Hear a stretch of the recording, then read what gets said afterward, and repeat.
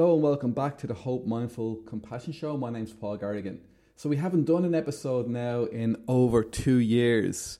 So it's good to be back. We were closed there for a long time due to the travel restrictions that were imposed due to the COVID outbreak. But now we're back fully open and up and running. And so to launch the new podcast, we have this interview with Alistair Mordy, who's a writer and a speaker on addiction.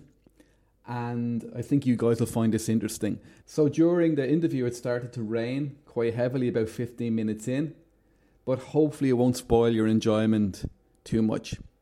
So without further ado, let's get into the interview. So Ali, thanks for doing this. So you've been coming here for the last few months, and you've been doing different groups. And I often get, really enthusiastic feedback from the clients. And the class they particularly seem to be interested in is the one you do on neurobiology. Why do you think that one's particularly popular? Well, it gives an answer, I guess. It gives an answer to the condition. It's a bit like when you go to the doctor. People say they don't like being diagnosed. They don't like this modern phenomena of overdiagnosis, over-medicalizing things, which is true, right? To a certain extent. People are possibly overdiagnosed with conditions these days, definitely probably over-medicated in some situations, but there's another side to it, which if you think about it, if you're ill and you have a mysterious complaint, an addiction is a very mysterious and baffling condition, right? We still don't fully understand it.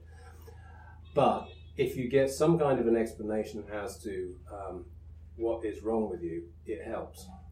So there's two sides to a diagnosis. One is, oh dear, I'm an X or I'm XYZ. The other side to it is, now I know what's wrong with me, or at least to a certain degree. And so there's various different models, obviously, that can be used to explain addiction.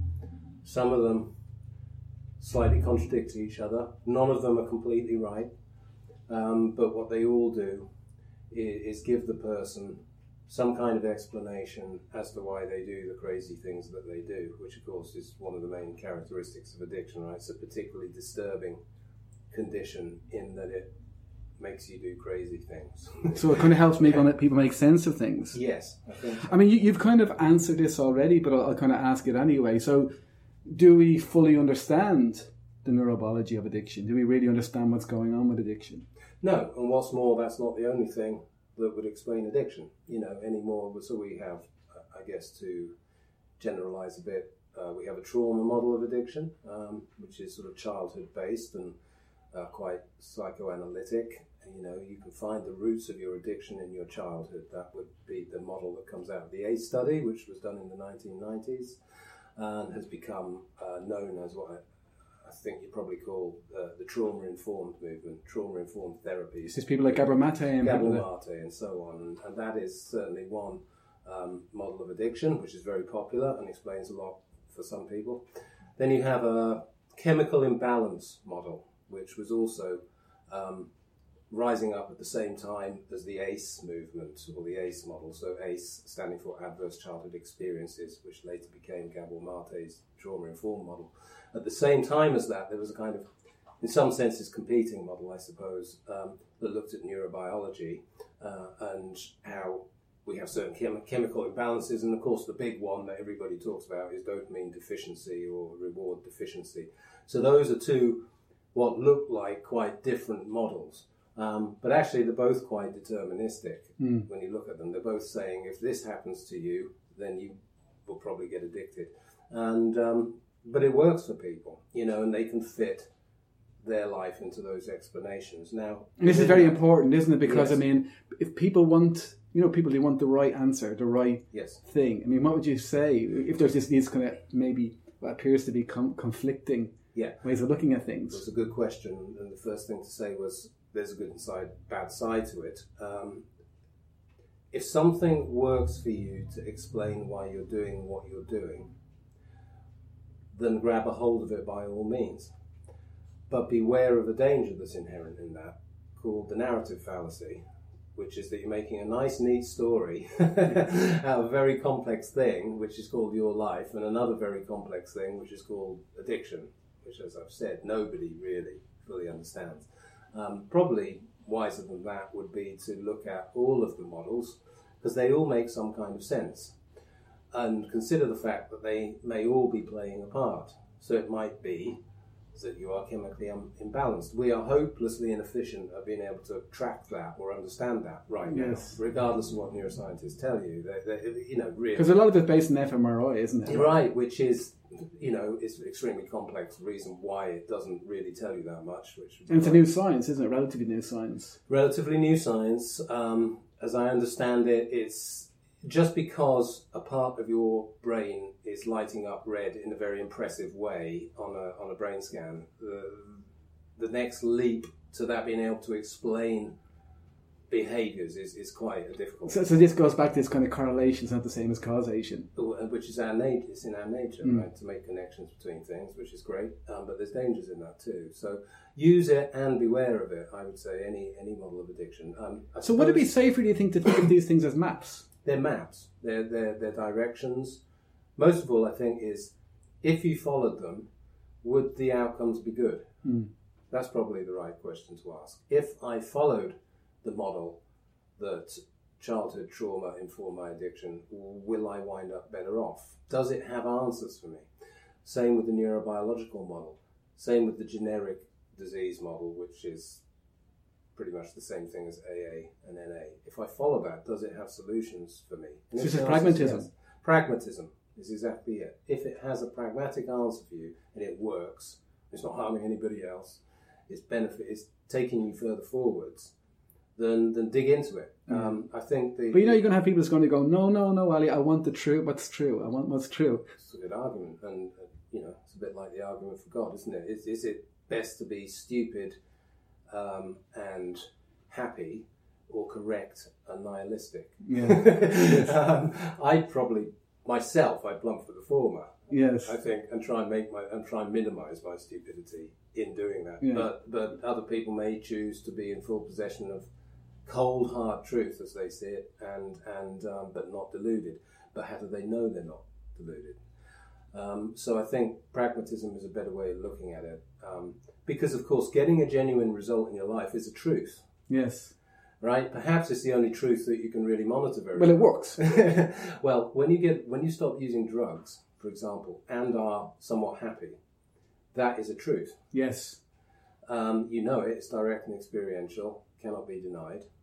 The science, the different models that explain things, theories and beliefs are just that. Yes. The theories and beliefs.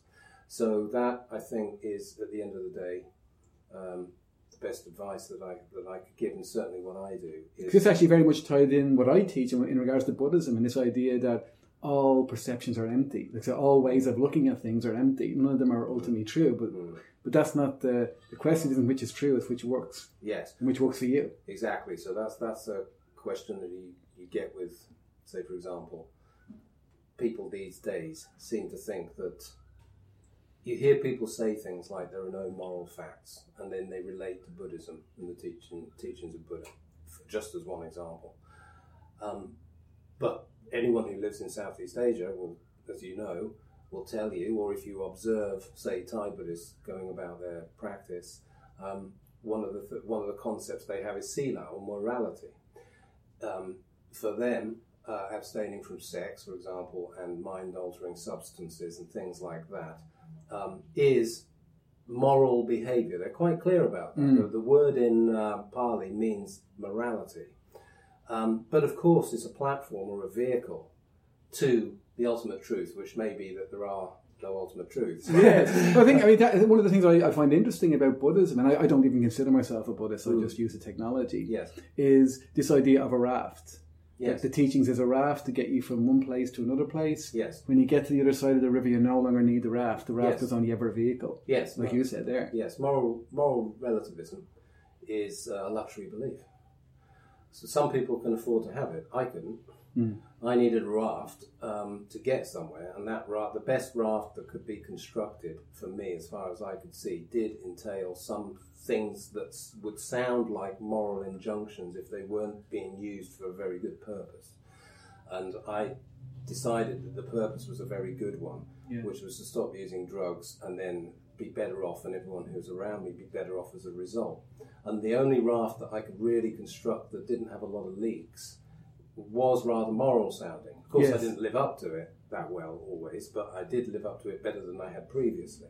And so it was things like abstaining from drugs. So whereas you might have models of addiction that say, oh, we don't need to abstain from drugs, and they say, fair enough, great, explain your reasoning. And their reasoning often comes down to, because it's moral language. Well, that's not a good enough reason for me. It has not deterred me from considering that it might be really effective to behave more morally than I was. It's just a word at the end of the day. But yeah, so... This is really interesting. Can I ask you something? Do you think it was important for you to kind of know that it was kind of just a raft rather than some kind of absolute truth? Because some people can kind of come at their way of looking at things and this is the absolute truth, it's how things are. Do you think it somehow gave you an advantage, or the fact that you kind of saw it, this is just a way of maybe looking at things that's very helpful for me? No, quite the opposite. I totally believed that it was an absolute truth. And I think that rather helped me in following it. Yeah. So again, even at the end of the day right there, having this wonderfully sophisticated understanding of the universe along Buddhist perspectives that everything's empty in the end, not helpful to me in the least when I was originally a recovering addict.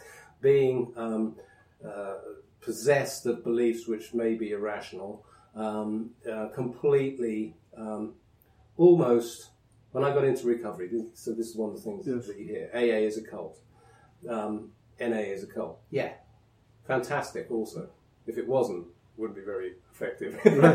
Of course, it's not a cult. If it is a cult, it's a really relaxed one, because you can go home at the end of the night. Yes. So, of course, we laugh because we know that it isn't a cult, and things like that, they're not cults.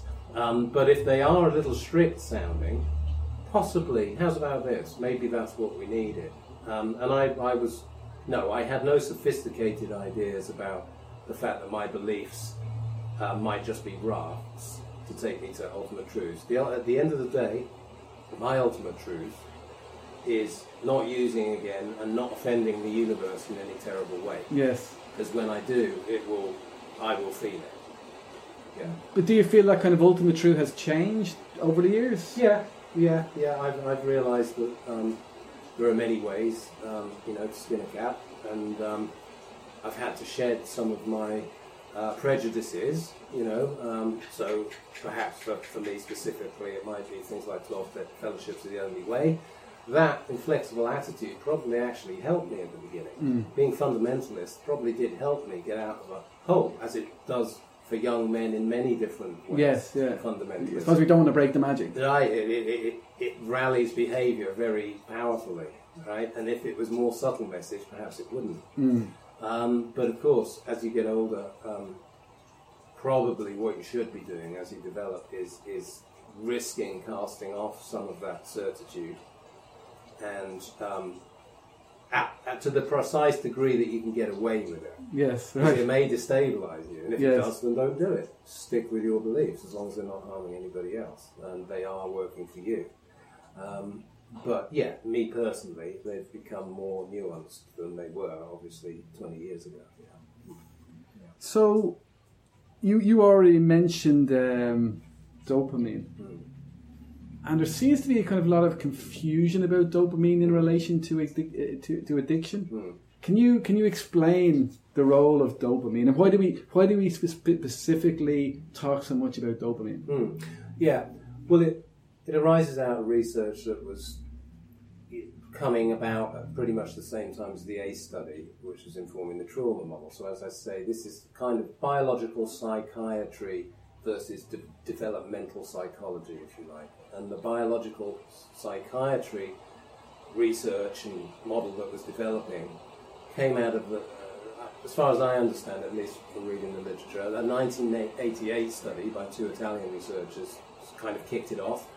And they found that all drugs of abuse release dopamine at the nucleus accumbens, which is a part of the midbrain that when dopamine molecules are released from the VTA and they go up the mesolimbic dopamine system and they hit the shell of the nucleus accumbens, you will feel rewarded, but although not necessarily pleasure. Because that's something that people often say, dopamine is pleasure. Yes. So as any addict will know, their acting out of their addiction, whether it be heroin or sex or whatever it is not always pleasurable, especially when they're at the latter end of their addictive career.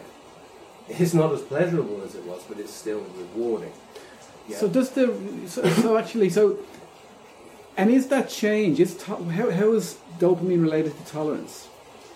Well, to cut to the end of the story, we need to fill in the bits in between. Yeah, please. In the end, you would come to the conclusion, following this argument, that you weren't addicted to drugs, you were addicted to shoring up midbrain dopamine. That's what all addicts, that's the common denominator. According to the neurobiological model, that is the common denominator in all addictions. Including process addictions. Including process addictions. All substance addictions and process addictions are raising midbrain dopamine zone. Now, the predominant model that came out of that early research, because if you think about it, back in the 80s, there were all sorts of other neurobiological models saying things like people who are very anxious abuse Valium, and people who are sad or have had a lot of trauma or perhaps angry abuse heroin and alcohol, because the endorphins that are raised endogenously by using alcohol and opioids are helpful in the way that they sedate that anger.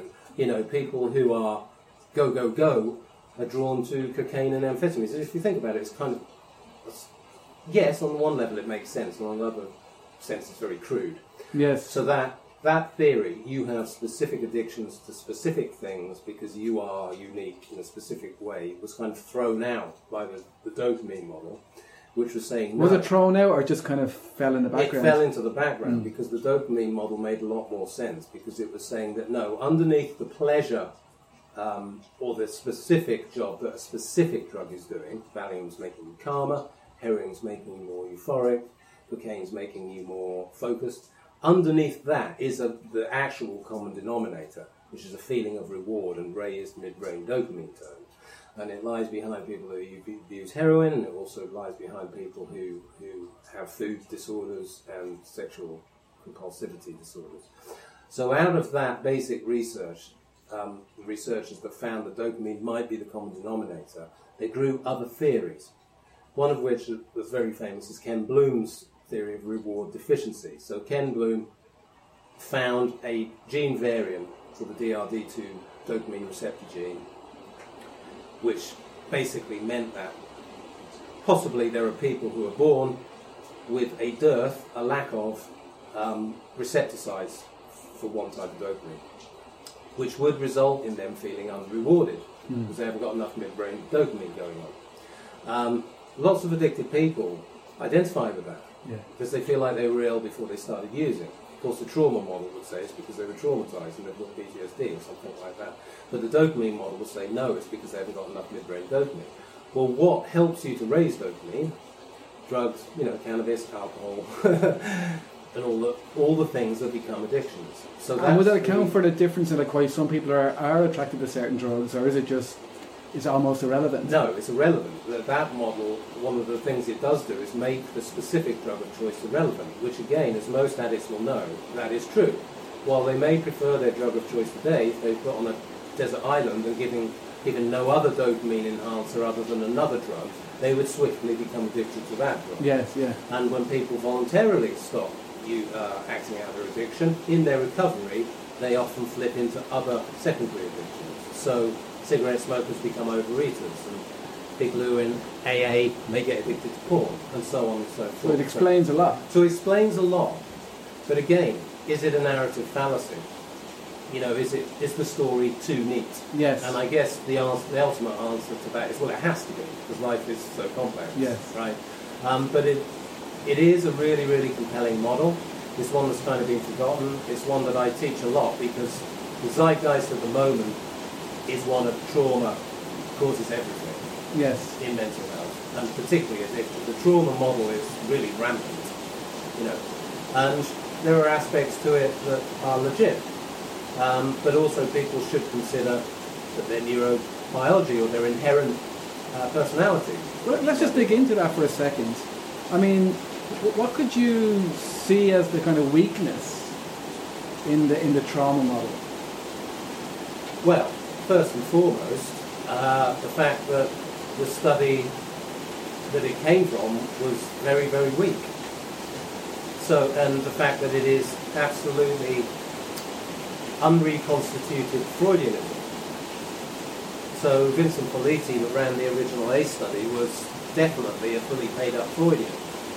And, you know, Freud arguably did a lot to put psychology on the map, but do we take Freud's ideas seriously anymore? No, not really. Apart from perhaps the broad and rather obvious point that your childhood can be quite important in the formation of your adult personality, yes. right? But you don't have to be a genius to work that. We didn't need Freud. Kind of Jesuits have kind of worked it out. Everybody said that. Yeah. You know, it's not, Freud did not discover that. So the A study was saying that what he found, Vincent Politi, was that he ran an overweight program in Kaiser Permanente, which is a private hospital group in California. And he found that people who were losing weight immediately left the program, which was sad because he wanted them to lose more weight. They were leaving when they were doing well. So he looked at their medical records and they were strange. They didn't conform to the ordinary patterns of obesity. They didn't put on weight steadily through their life. So he was even more confused. So he called a lot of them in for interview to ask them to help him get to the bottom of it, and a lot of them reported sexual abuse. So already we've got a kind of Freudian model here. So yes. It can mean two things. Either him and Freud were very wrong and they were looking for something and found it, or they were both right. And in fact, Freud was right. Yeah. Because, of course, Freud's ideas, the majority of adult mental illness comes from sexual abuse in childhood. That is what he said. Which kind of let it split between him and Carl Jung, didn't it? Totally, right him away. and everybody. Yeah. Because it is blatantly kind of ridiculous. It can't be that this is what we think. We think, God forbid, can it really be that pervasive? And most of us will at least want to think no. And probably it isn't. Right? Didn't this kind of come up in the wasn't the 70s, all of those kind of recovered memories and stuff like that? So the evidence for hidden trauma or repressed memories of truly traumatic events is very thin on the ground. For very obvious reasons. People tend not to forget moments of sheer and sudden terror that affect them for the rest of their lives. Just because they dissociate from it, don't talk about it, or don't want to talk about it, that doesn't mean it's repressed. Yes. And PTSD is one of the most validated disorders in the psychiatric sphere. It is hugely operationalized and hugely well understood. Yes. And the idea that you can have a trauma when you don't remember it is not valid. Yes. This is according to the psychiatric profession. I often will hear people say this, that they kind of will say things like, I believe I have some undiscovered trauma. Yes. I don't know what it is, but I have this sense that something bad happened to me. Yes, well, that's been very much encouraged, most likely, by the clinical psychologist or counsellor. So you think that's coming basically from society? Yeah, it's coming from the trauma model, which is not just prevalent in psychology, it's prevalent in society. Freud's ideas are hugely influential in Western society.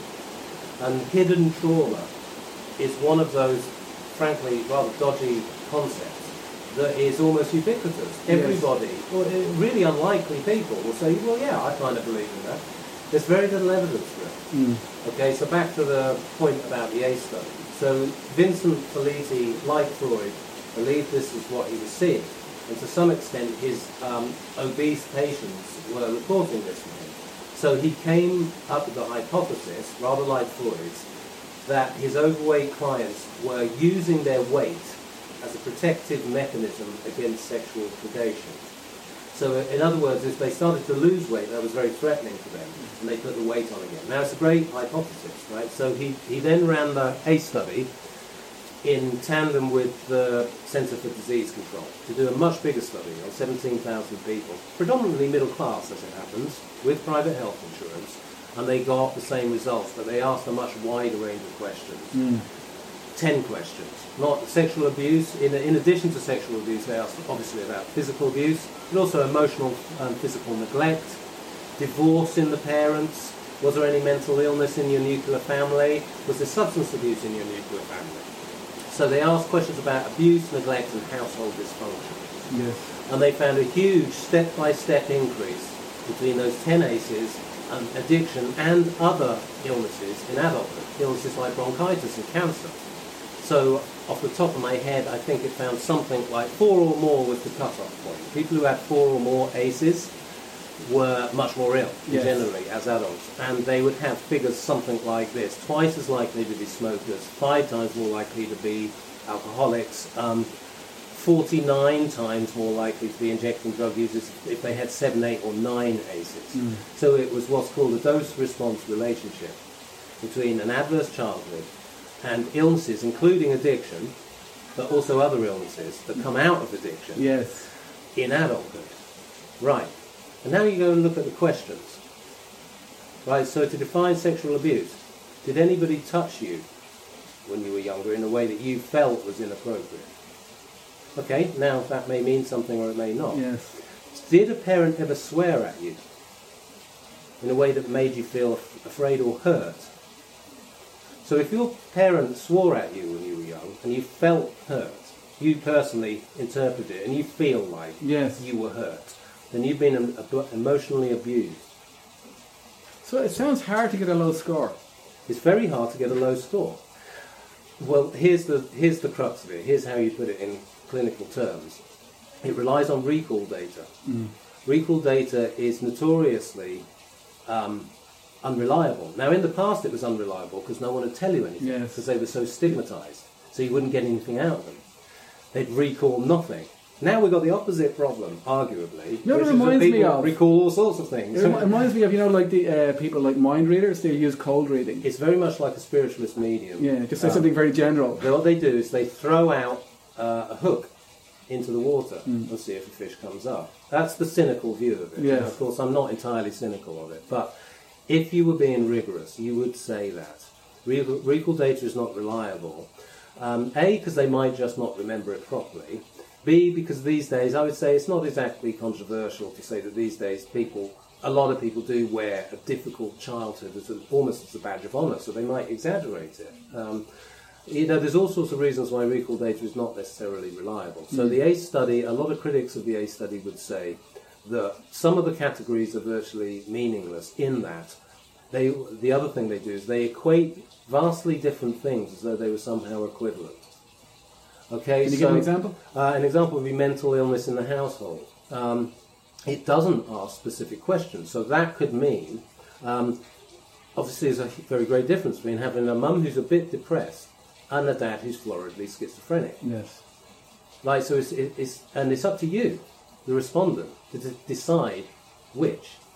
So, but either way, you have grown up with mental illness in the household, and it's inferred in the ACE study that then has damaged you, and that's the final problem. So would you say the problem is more the ACE study and the questions that are used rather than the idea of trauma? That was the first problem. There is then a problem with the hyperbole and what's called concept creep around trauma that arose out of that, and the ACE study set the tone. Right. Now the ACE study in Vincent Felitti, their movement was actually quite sensible in comparison to what's come on since. We call those the ACE movement. The original ACE movement is mostly medics and doctors of a psychoanalytic persuasion who were really quite well-meaning and really very good, very competent people, and well-meaning. I would argue that since then it's gotten a lot more complex and a lot more political. Yes. So after the ACE movement, led by Felitti and so on, who were really just doing epidemiological research and trying to get more funding taken from things like drug eradication programs, like burning down cocaine plantations in Colombia, to being put in poor communities in Newark or New Jersey or Buckton, New York or whatever, and so that the idea obviously being that if you created a better environment for kids, they wouldn't grow up to be addicts and have organic diseases. So it was a really worthy cause, and probably a lot in it, just not as much as not as clear a link, I don't think, as they said there was. But here's the problem. After that, they developed another movement, which is called the ACE Aware movement. Now that was much more politically motivated because it was taken up much more by social work departments. It grew wider than just addiction and started to enter university departments. Why do you think that happened? It happened at the beginning of the 2000s. No, but why? Why? Because the language and politicization that was occurring in social work university departments and research departments of counselling, psychotherapy and social work were becoming more politically active. You know, the 1990s were not particularly active. The 1980s and 1990s, it was like traditional labour movement and all sorts of that sort of thing. By the 2000s, it's turning much more into identity politics and that sort of thing. So it's not the right idea at the right time. Right, so that marries very nicely with things like studies that prove that oppression and poverty in childhood cause health problems in adulthood. It fits the narrative, right? So it became a little bit more politicized, and they called that the ACE-aware movement. So here's an example of how it was used badly.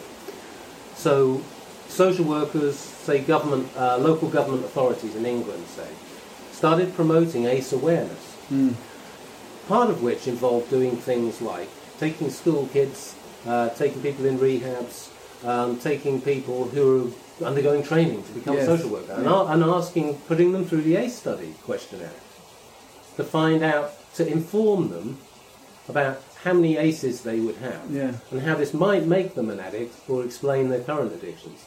Now, this is unethical for numerous reasons. This kind of reminds me of, you know, those questions, are you an alcoholic? Yes.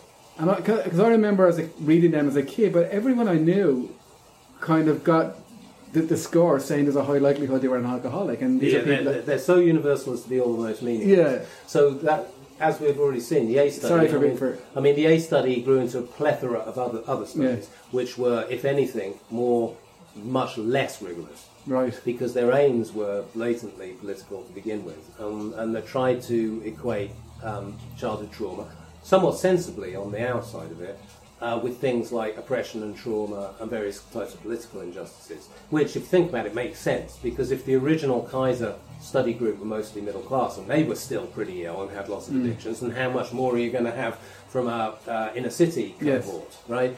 And but here's the funny thing, mostly they didn't find more. They found about the same, and in some cases slightly less. So, you know, the added complications of poverty, gang warfare, racial injustice and things didn't actually seem to increase the ACEs. They're about the same as the original predominantly white middle class cohort, right, which was an interesting finding. Nevertheless, the ACE tool, if you want to call it that, the ACE questionnaire, started to be used inappropriately. Now, here's the thing, you can't give it to individuals and infer anything from it. It's not deterministic at an individual level, because of course you could have 10 out of 10 ACEs but have a huge amount of other protective factors for addiction, but even perhaps some genetic protective factors. So you could, in theory, have 10 out of 10 ACEs and be just fine. And someone else, in theory, could have 0 ACEs and be a really bad addict. So giving that questionnaire to people and insinuating that it can somehow divine whether in future they'll be an addict, which if they're a kid, think about how unethical that is. Oh my God, you're going to be an addict. I mean, really, you need to debrief them after that, right? Probably better, don't do it with them in the first place. So it started to get misused. The ACE-aware movement really abused the ACE findings. So now you get into the late 2000s and you have the rise of several best-selling books like Gabor Mate's 100 Ghosts, which really takes this idea of trauma, which by now has been seriously equivalized with adversity, because the ensuing ACE studies use the word trauma a lot more explicitly. Now, the word trauma is controversial. In the background, there was another battle going on in the psychiatric profession between classic PTSD, which has defended its diagnosis, which says a life-threatening event, a sudden event of terror, an event where you were sure you were going to die. That is what causes visceral physical symptoms of PTSD. Then you had another wing of psychiatrists, probably much more left-leaning, who were a bit angry about that, and they wanted trauma to mean lots of other things. So we have complex like PTSD. Complex trauma was the diagnosis that was put forward. It was found when they tested it that you could pick up all complex trauma with the normal PTSD test. So you didn't need a new complex trauma test. But what complex trauma was trying to do was to say that you don't need a sudden, life-ending, terrorizing situation to be traumatized. But it had another agenda, which was to say things which upset you, we can now call trauma. This would be my Yes. argument. Indeed, the argument of an increasing amount of people now. Now, that's okay if you want to be inclusive and bring in more people's issues to be taken more seriously. Because that clearly was its goal. Yes. Let's use a scary word to help it raise attention for us about these marginalised groups. Fine, but it's not the way to go about it. But what are the people that might say to you, like, when I look at things that way, when I kind of use this trauma model, it actually helped me? Yeah. If someone says that. Yeah, and it does. I think here would be my Because you said at the beginning, didn't you, that making sense of something is such a great thing you can do for people. I think it does work. Here, I think it has to be deployed in exactly the right place. Though. Yeah. Here's the best place, as far as in my experience, for things like psychoanalysis. That would be psychotherapy. Yeah. Now, when I say psychoanalysis, most psychotherapy is really Freudian in the sense that it's digging into your past to try to find answers for the present. Yes. Right. So that's really useful in one way. Usually before you go to addiction treatment. It's useful before you decide Why before? to really get... Because it won't take you anywhere. But it will get rid of a lot of your frustration. It's like hitting a punch bag. And hey, hitting a punch bag is really useful, man. If you're in a really bad mood and you might hurt somebody. Yeah. So don't deny the cathartic potential of counselling and psychotherapy. And indeed the Freudian idea of somebody finally taking your hurts and upsets from your childhood and taking them seriously, Yes. and not telling you that you're an idiot or that you're weak for feeling that way. Finally somebody's validating you, which is, really good. But what those of us who've been very involved in addiction treatment would say about addiction specifically, this might not be the case for other mental health disorders, but specifically for addiction, because it's so serious, because you are going to be the cause of trauma. You are most likely going to do things that are bad when you're under the influence of drugs. Things that will destroy you, you'll never be able to come back from. Imagine running over a bunch of kids when you're drink driving. You don't come back from that stuff. This is serious stuff. We need to get in and help the person bring the addictive behaviour to an end so that they can grow. And what we found is that the more psychoanalytic approach of digging into the past and understanding our clients and understanding why they're hurt, it doesn't necessarily help to get them clean. It's the first bit that helps people to trust you. Yes. But isn't the problem is that that's often what people come to a place like this wanting to talk about? And they will do. Every rehab will do psychoanalysis, Yes. right? Which, of course... It's kind of like what the client kind of gives you. Absolutely. Or what they expect to give. You have to do talk therapy. It's got to be part of the mix. But then there's a behavioural approach. So the opposite approach of the psychoanalytic approach would be the behavioural approach. And in most rehabs in the world, you have both. You have a psychotherapeutic approach which says, tell me what happened to you. And then you have a behavioural approach like 12 Steps, NA, Alcoholics Anonymous, CBT, which says, yeah, we know what happened to you or whatever, but what are you going to do to change the behaviour going forward? It's like problem-focused to solution-focused. You need both, clearly. I mean, some people might not need the psychotherapeutic approach, but maybe they came from an idyllic background. Yeah. Most of us don't. And so it helps, if nothing else, then you form a bond with a therapeutic professional. I mean, this is maybe a bit controversial for us to talk about it, but is there a possibility that maybe rehabs are somehow to blame for this, for creating this sense that we need to deal with your past and get your past sorted? No, it's psychotherapy that's created it. Rehabs use psychotherapy as one element of what they do. Now, this was Vincent Feliiti's recommendations after the ACE study, was that we should rip up the rule book of things like rehabs and just do psychotherapy. Right, yeah. Because it's all from your childhood, right? Therefore, it makes sense. Yes. But it does if you follow that argument. Apart from it's not all about your childhood. You might have genetic antecedents to your addiction that are mixing with a difficult childhood.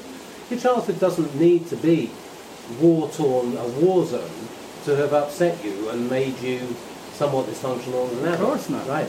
So you need the psychotherapy, but you also need the behavioural change techniques, Yes. which arguably really are done rather better by groups like AANA than they are traditional psychotherapy. Yes. So rehabs have always enshrined things like 12 steps, and latterly things like mindfulness, as a different approach, as a more solution a complementary solution focus to go with the problem focus. And almost all rehabs, apart from the early TC days, the therapeutic communities, which was you will do what you do, bootstrap therapy. Yes. That was bootstrap therapy. Even most 12-step orientated rehabs have a mixture of a little bit of tough love in the 12-step mode, a little bit of complete non-talk therapy like mindfulness, and a little bit of talk therapy. And that is the modality mix that seems to work the best. And most rehabs these days run it. And on what basis are you saying that? Experience and seeing the outcome. But is there any kind of research to back that up? Well, you've got the Project Match, which everybody quotes from the 80s, I think, which found that MI, motivational interviewing, which it's not really a behavioural therapy, but it's a harm minimisation focused form of open interviewing. So you meet the person where they're at and you roll with the resistance. So it's a very non-confrontational therapy. But again, it has a specific job, which is to bring people in from the cold. Yes. And get them to trust somebody so that they can avail themselves of help. So it's really brilliant at that. Yeah. But by the time that the person is realising they have an addiction problem and they do trust professionals and their peers enough to sit in a residential community for months treating their addiction, then probably they're past that point and they can be challenged a bit more. And they need to be challenged, and in most cases, as you know, will ask for it. Yes. You know, most addicted people know that they're part of the equation. It's not all been done to them. Yes. So at that point, MI becomes less effective, and 12 steps comes into the fray, and 12 steps showed up quite well on Project Match. So I think it was MI, 12 steps, and CBT that had relatively similar outcomes. But hey, at the end of the day,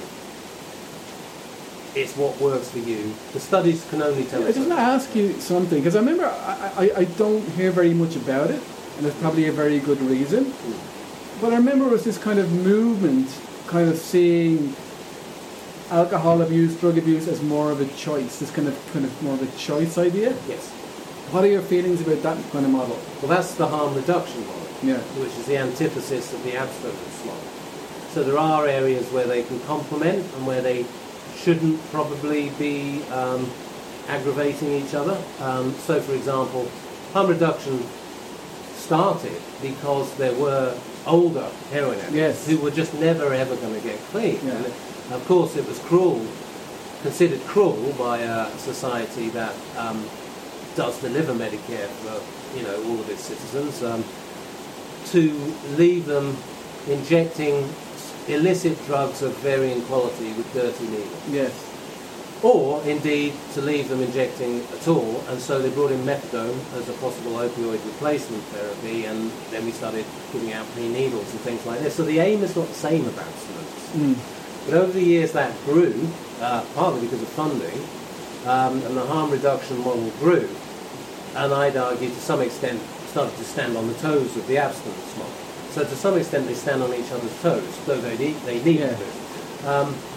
And actually, when you look at recovery, abstinence, that's really just a form of harm reduction because, as you know, you can get sober and stop drugs, be abstinent from drugs, but not be well.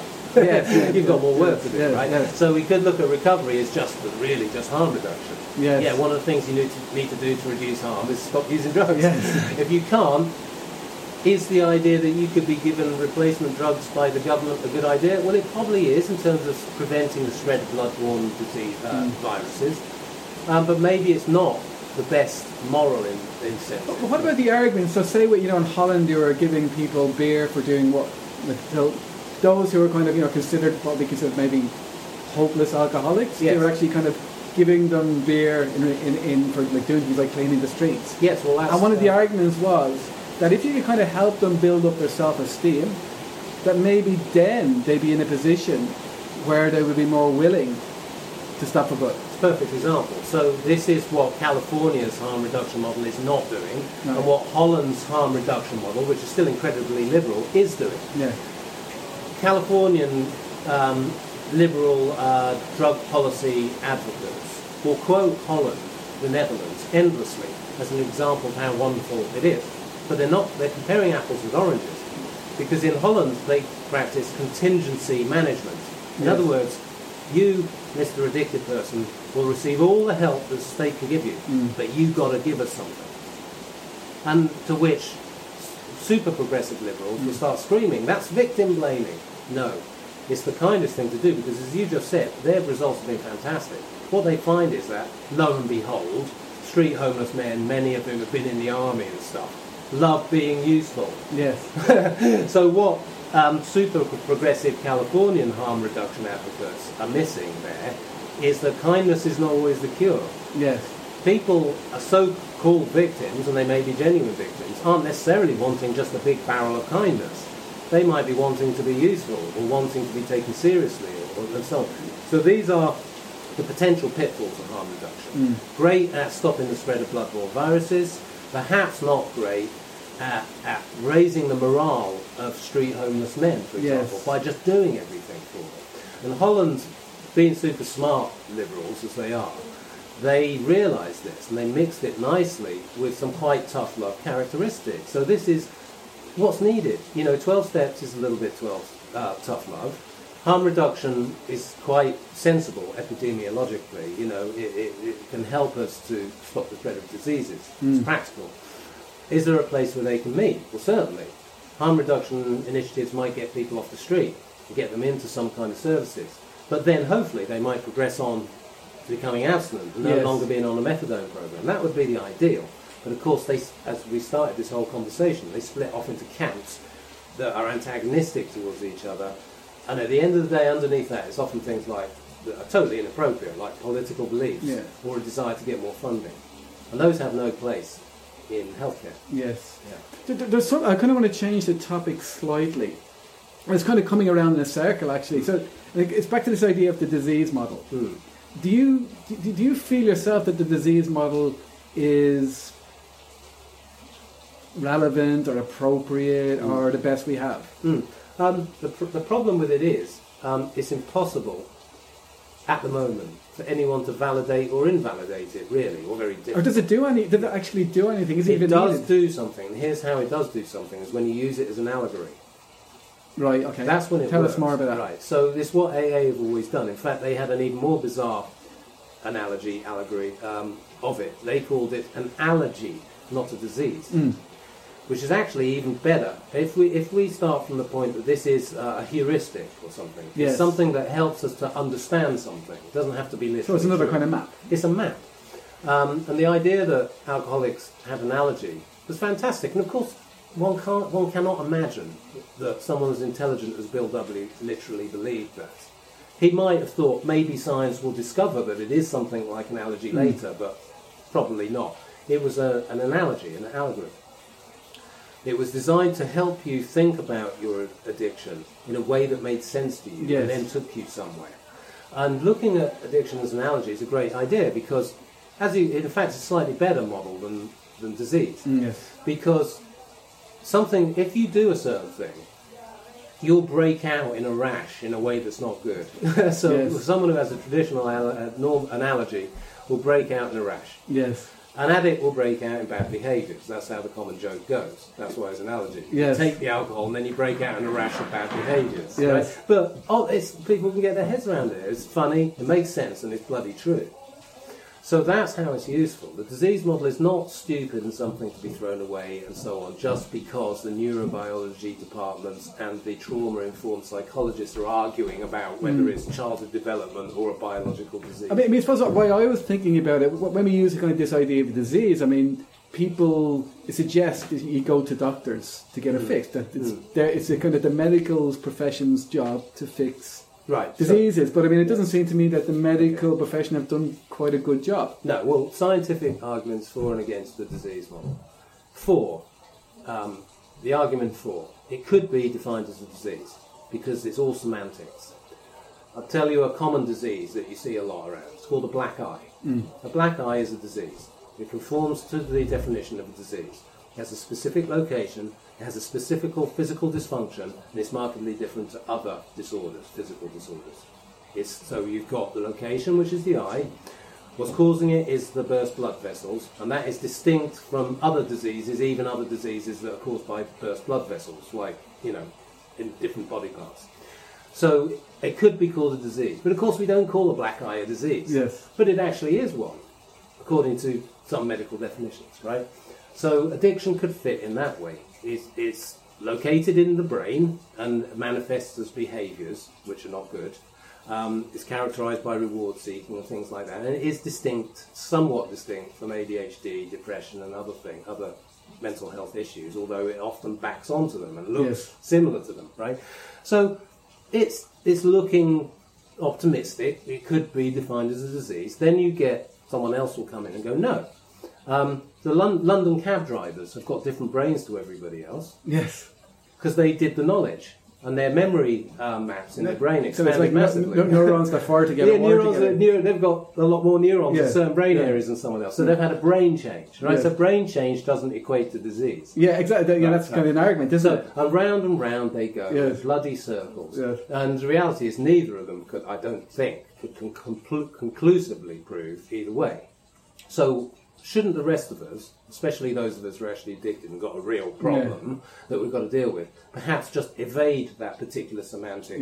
Well, I think we had at the beginning, didn't we? When we were kind of saying these are maps. They're maps. These are ways, and the only thing that matters is that they work. Yes, and clearly it does work for millions of recovering addicts and alcoholics. And could it be that different people need maybe different types of people do better with different maps? Yeah. Well, what you do. Another good phrase to remember is take what leaves and take what works and leave the rest. So there are people in AA even, which is a very traditional fellowship, who hate the disease model idea. Yeah. But does it stop them from recovering within AA? Of course not, because they just reject that bit. Yeah. But they use a lot of the other bits of AA. But most recovering addicts will tell you that, the idea, at least thinking of it as though it is a disease, is very helpful. And this is why the American Society of Addiction Medicine are one of the most famous medical bodies that defined addiction as a disease, and they said that they defined it as a chronic disease. Now they may be right about that, or they may not. But guess what? It's bloody useful for addicts. But couldn't some of this basically be down to insurance? Yeah, if in doubt, use it until it doesn't work anymore. But I mean, in the sense that for it to get for insurance companies to pay out. Well, that is another argument as to why NIDA, that would more be the National Institute of Drug Abuse, why they do lots of brain scans to prove addiction is a disease, because you can see this red part of the brain, is because that's the only way they get funding. Because if it was a crisis of the soul, then the government isn't going to fund research. Right, but back to ASAM, who are a group of doctors rather than researchers, they defined addiction as a chronic disease. Now, that is really helpful, regardless of whether it's true. It's a fantastic analogy. Because most of us found that it doesn't go away. Like chronic diseases, like diabetes. It seems to be permanent. So I can stop drinking, but I still have the same mindset. If I don't treat it. Right? So the common denominator with chronic diseases is they're incurable or they linger horribly. And they require constant treatment. And then, with a lot of those illnesses, you get a remission of the symptoms. Well, most addicts look at the way they are and the way they use. It doesn't matter to them what the white coats say. It doesn't matter about researchers who found that most people just spontaneously remiss middle age and just mellow out of addiction. They know that that is not true. They must have been researching a different group of people, because that ain't what I've never met one in 20 years of personal recovery and working with 5,000 to 6,000 addicts. Now maybe it's because they're addicts, real addicts. I've never met yet a person who just chilled out in middle age and stopped doing a lot of crack. Now I might know people who drank rather too much when they were stressed because of their marriage in their early 30s who no longer does. But that's not my definition necessarily of an addict. People who have serious addiction problems, what we see on the ground is that they don't just mellow out of it and change. They don't. And yet there's tons of studies that say they do. So what can you do with studies, right? At the end of the day, if you're in recovery yourself, and if you're a professional treating it, you know the reality of what you're seeing on the ground. And I would argue that as long as you're on guard for your own biases, that is potentially a more valuable source of information than a lot of studies. Not all studies. Some studies are incredibly well done. But actually, most aren't particularly well done. And most researchers, especially in fields like addiction, actually have quite a lot of agendas. Yes. There's quite a politicized field, right? So we don't tend to put too much store in that, right? So what we would do, we would look at chronic disease and we'd say, does that work for us? Does it make sense? I mean, if it's absolutely bleeding ridiculous, like they were saying, anybody who ate salmon under the age of 3 will become an addict. It's nonsense, this medieval spooky nonsense. Yes. But if it sounds roughly like it might make sense, we look at its practical value for us. And addiction as a chronic disease makes a lot of sense to us. Yes. Because it doesn't go away even when we stop using drugs. We have to treat it or we relapse. And the treatment is behavioural. The treatment is social. It's not medicinal, usually. Yes. Not yet. And when they do get a pill for it, I'm taking it. I'll be right up the front of the line because it'll be a lot easier. But I'm not holding my breath. Yeah. Ali, this has been fantastic. I really thank you for this. I mean, hopefully we can do it again. Perfect. Um, Glad you invited me.